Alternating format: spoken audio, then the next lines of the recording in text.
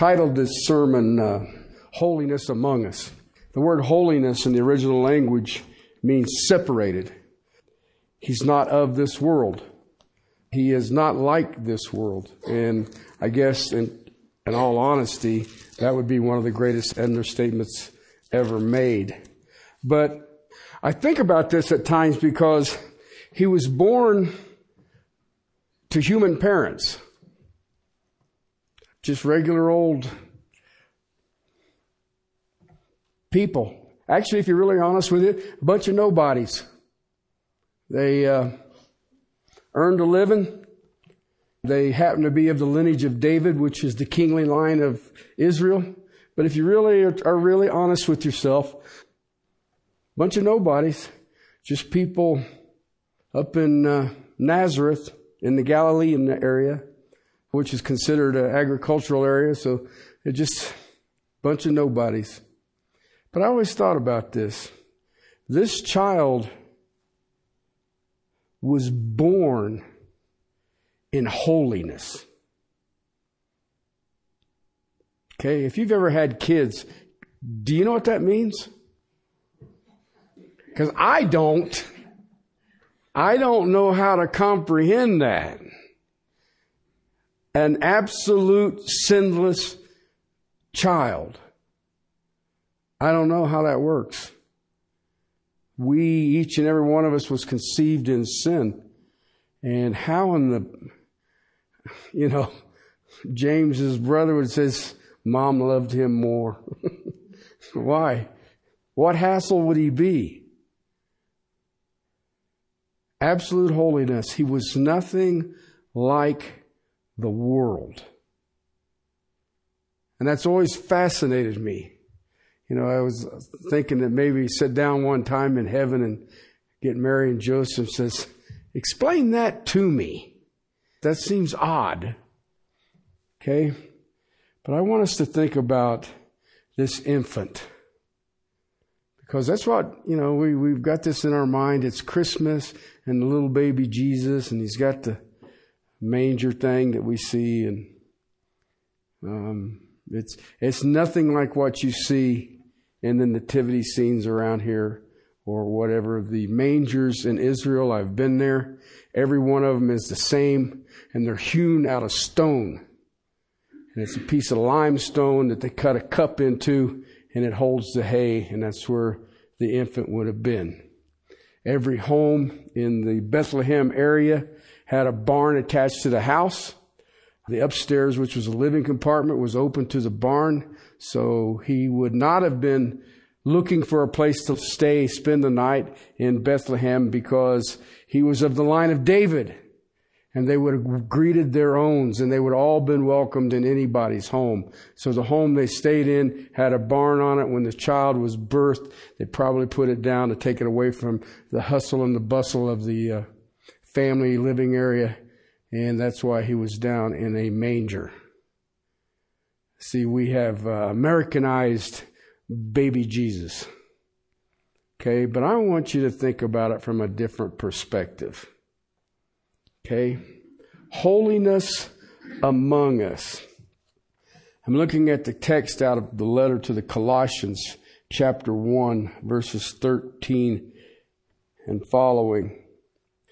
For he rescued us from the dominion of darkness and transferred us into the kingdom of his beloved Son, in whom we have redemption, the forgiveness of sin. He is the image of the invisible God, the firstborn of all of creation.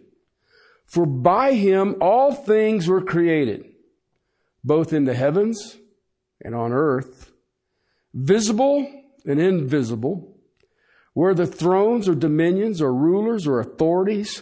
All things have been created through him and for him. He is before all things, and in him all things hold together. That's baby Jesus. A little bit different than a helpless child in a manger in Bethlehem. He rescued us from the dominion of darkness. Without Him, we would all remain in the dominion of darkness, living on what we think are logic and reason of our own thinking, our own abilities. That's the dominion of darkness. There is no rescue out of that for a human without divine intervention. That's why Jesus, God, took on the form of man. That's why you look in the gospel record, He's referred to as the God-man and the Son of Man. The Son of God and the Son of Man. Why? His mother was 100% human. His Father was 100% God. Therefore, you had a holy baby born into the dominion of darkness. And He is the way, the truth, and the life. And no one comes to the Father except through Him. By this, He has rescued us. Do you understand that that's a common word that we translate salvation? You were rescued. I like the word rescue. Because rescue said, you know what? I can't do this. And I think that's pretty cool. Because you know what? We can't. It took Him coming. God walking as a man. And He transferred us into the kingdom of His beloved Son. That's what He came for. That was the whole reason. I've had people with their intellectual swagger try to tell me, well, what if Israel would have accepted Him as king? I said, it's impossible. Well, how can it be impossible? Because they're in the dominion of darkness. It's impossible to find the kingdom of God if you're living in the kingdom of darkness. But He says here, because we have been rescued and because we have been transferred, in whom we have redemption, the forgiveness of sin. I like that. That works for me. Redeemed. We are the redeemed. We have been taken out of the dominion of Satan and put into the dominion of Christ. We have been redeemed. We have the forgiveness of sins. The sins that you have, every sin that you have ever done, every sin that you did on the way to get here, and every sin you'll do after you leave here, you have been forgiven. Then in verse 15 it says, He is the image of the invisible God. That word in the original language it's hard for us to understand it without thinking about it from a Jewish perspective, but understanding that it's in the Greek language. Okay? But it's the closest thing that I get, but it doesn't do it any justice, is a facsimile. God being, if you think about God, here's how I think about God. The water of the earth fits in the hollow of His hand, and the span of His hand is creation. Okay, now, that's kind of big. Okay? I mean, it's just my perspective. The span of His hand is creation. That's pretty good size. So, God being invisible, what would God look like if He was visible? Jesus. Okay? That's the image of the invisible God. That is what God looks like. And He were to show Himself to humanity, He would look just like Jesus. Okay? So that's the image of the invisible God. And, It's so funny. I get people and I'll talk to them and they'll say, well, Jesus never claimed to be God. What? You know, you're like, I guess you have not read. They wanted to kill him because he said he was God. That's kind of weird. Maybe they just misunderstood. But no, he was God. He claimed to be God. If you look at his ministries, truthfully, if you take the harmony of the Gospels, the 4 Gospels, you put them together, he was bold about it in the first part of his ministry. And then one day he was casting out demons, and they came up to him in their infinite wisdom and their religiosity, and they said, it is by the power of Beelzebub that you do this. From that point on, if you look at the Gospels, he taught in parables. Okay, what he did is he would sit in public and he would tell a story. But it was more of a riddle. And unless he explained it to you, it can mean anything you want. And after that, he hid it because he said, I am before you, and you say what I do is by the power of Satan. A house that is against itself is divided.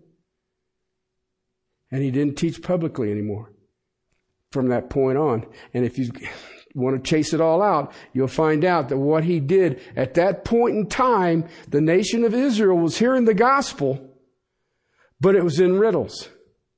Therefore, they would stand before a holy God and say, but we never heard. And he would say, yes, you did, but you rejected it. That was the beginning of judgment against the nation. He is God. If you wanted to see God manifest, the invisible God, then you see Jesus. But he uses another statement. He is the firstborn of creation. Now, boy, have I heard some heresies come out of this. Okay? There is actually a large, huge religious group who believes, because of that verse, that Jesus and Lucifer were brothers. Okay? But that means they don't know what that word is. Because firstborn in the Greek is prototokos. Okay? And that word has nothing to do with numerics. It has to do with preeminence. There is nothing greater in creation than Jesus Christ. That's prototokos. That is the firstborn of creation. He is the single most important being in creation. Always has been. Always will be. And then he says, let me try to make this clear. This is the one that drives you nuts, because I've dealt with these people who believe that Jesus and Lucifer are brothers. But then you read this, they're slick. For by him, all things were created. Okay. Who is the creator? God is. But this says Jesus is. Okay? So he's the preeminent in creation because he created creation. That make your head hurt yet? It messes with mine. Then you sit there and go, what? He is the preeminent one. All things were created, both in the heavens and on earth. That pretty much sums it up, doesn't it?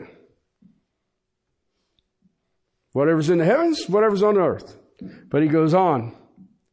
And the invisible, the visible and invisible, whether thrones or dominions or rulers or authorities, all things have been created through him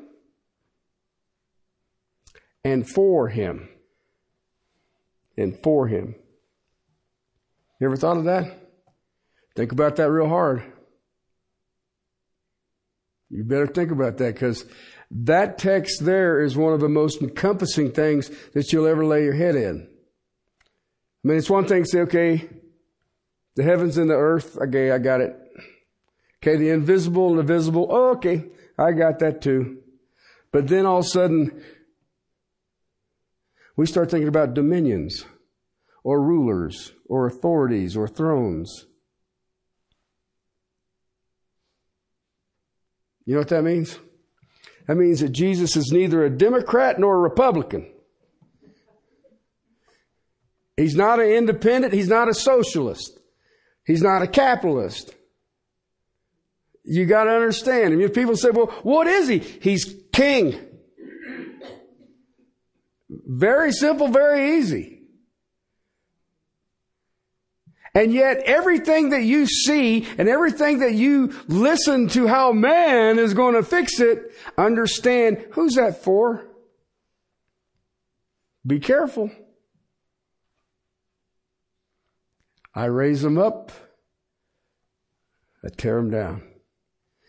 Do you realize that there's not a governmental system that's ever existed on the planet Earth that Jesus Christ didn't create for himself? Yeah, but then just mark that part out of your Bible. That is so difficult. I have had opportunity to travel internationally and have seen some peculiar governments. Believe it or not, there are some that's more peculiar than ours. But I have seen some things, parliamentary. I've seen, there's just a bunch of weird ones out there. And yet I look at how God uses them sometimes to oppress people. You ever notice how many people come to salvation when they're suffering? One of the greatest harvest fields in the world right now is China. And it's against the law to own a Bible. Okay? You know, I see it in Azerbaijan. It's 98% Muslim, and it's got a Stalinistic government. And I mean literally a Stalinistic. The family that rules Azerbaijan was put in by Joseph Stalin. It's similar to the same model that you see in North Korea. Joseph Stalin put that family in as the leaders. And it's 98% Muslim and an atheist government. How does that work? It's easy. They've got oil. It's amazing what oil can do. Okay? Can't get rid of fossil fuels. You'll lose peace. But I look at this and I think about it and I think, how many people are coming to salvation in Azerbaijan? The first trip I went there, they said, you're going to speak 8 hours a day for 5 days to every pastor in Azerbaijan. Wow. The whole country? Yep. The whole country. Every one of them. There's only 23. And you go, you spend time, you fellowship with them in the evening, and you talk to them and you hear them. And these boys have got their hands full. But you know what? Every one of them's got a big old Cheshire grin on their face, and they are just having a blast because they know they're where God wants them. When I read this, and it says whether it's a throne, that's a monarchy, dominions, could be demonic, could be the domain of an elite family. You see rulers and authorities. All things have been created through him and for him. It tells me that the things that are there exist because of him. I don't know, some of you may remember or may not. I went up to Columbine the day of the shooting. And the only thing I knew for sure, somehow, God is glorified. Okay? I said, Lord, this is tricky. I don't know how you're going to pull this one off. I don't know. But I know that all things are for you. How are you glorified in this? And the day that I got up there, they took us over to the library, and they were bringing buses of the kids over. The parents were all huddled in the library waiting for their kids. And they'd bring them in, and the families would reunite, and tears and shouts of joy, and it was just an amazing amount of elation. And then they would go get in their cars and go home. And it kept dragging on. And then the numbers, instead of a full school bus, it would be partially. And then it got smaller and smaller. And finally the sheriff came back and he said, there ain't no more. So you look around and you see these parents' faces coming to a realization that that child is dead. And they could not figure out how God was glorified. Okay? Took a while. By the end of the week, I was meeting with the district attorney for Jefferson County. He was doing some kind of thing with the morning TV shows. He had this big old armful of folders. He said, I've been doing some research. He said, we have the highest paid school district in the state. We have the best trained officers. The dynamic between the police department and the education system is second to none. We spend more money per student than anybody in Colorado. And our cops are well paid for. How does this happen? And it dawned on me. When you put man at his best, what do you end up with? Columbine. Okay? God wanted to show us, you can't remove me.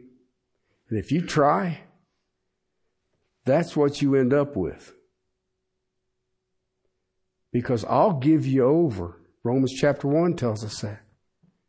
So I read that and I think, wow, all things have been created through him and for him. And then in verse 17, he is before all things, and in him all things hold together. It's amazing to me. I have a degree in electrical design. I always love electricity. It is a theory. We don't know exactly how it works because it's moving at the speed of light. We have theories on how it works.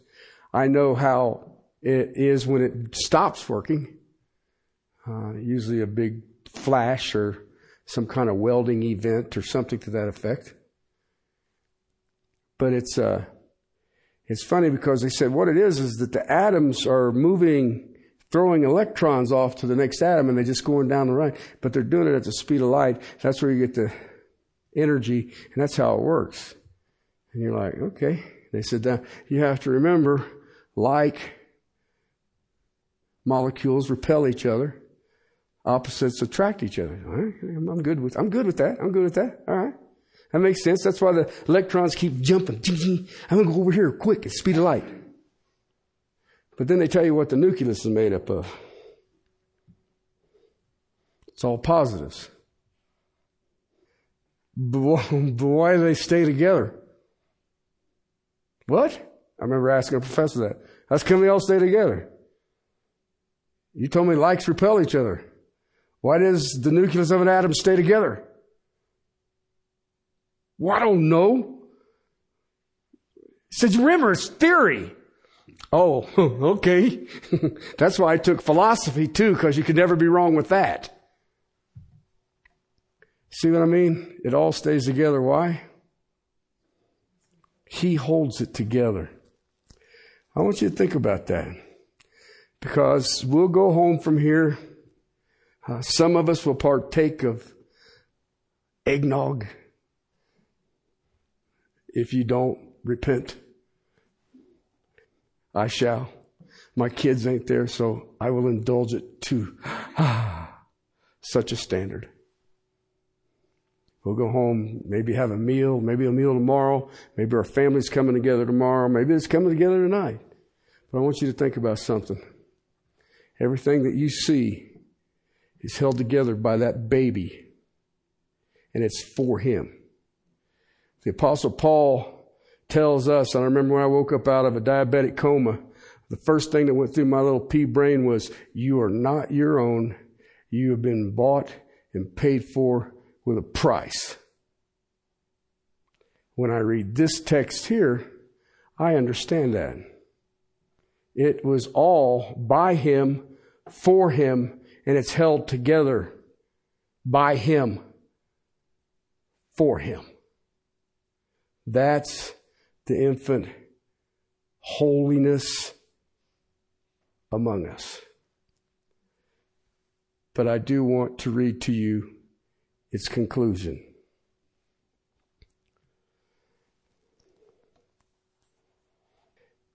Then He showed me a river of water of life, clear as crystals, coming from the throne of God and of the Lamb. In the middle of its street, on either side of the river, was the tree of life, bearing 12 kinds of fruit, yielding its fruit every month, and the leaves of the tree were for the healing of the nations. There will no longer be any curse, and the throne of God and of the Lamb will be in it. His bondservants will serve Him. They will see His face, and His name will be on their foreheads.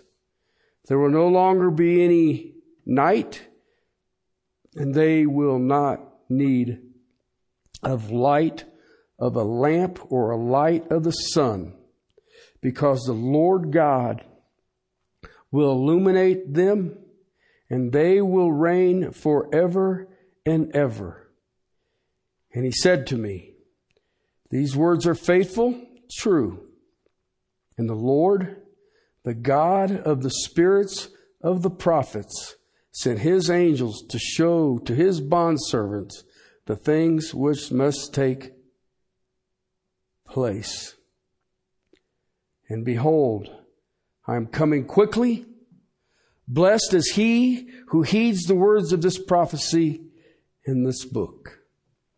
It's Revelations 22, first 7 verses. Okay? See, that is the hope that this little baby, holiness born to us. And we will know that holiness instantaneously at our death. He was born in holiness. We will die to holiness.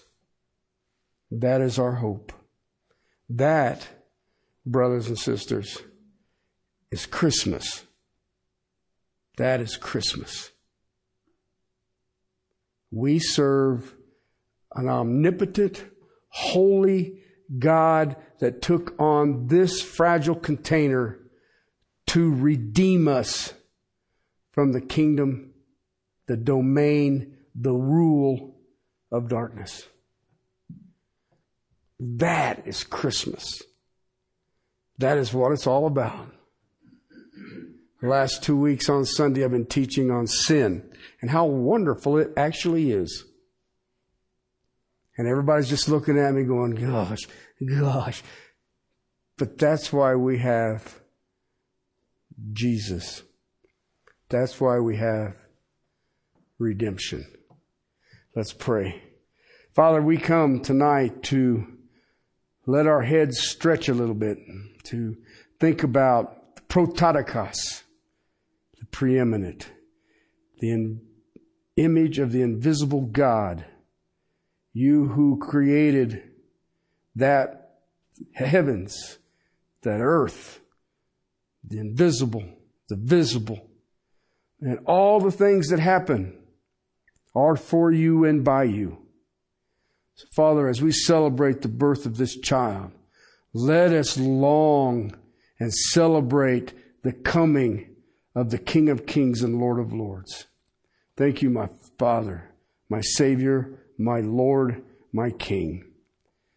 In Christ's name, amen.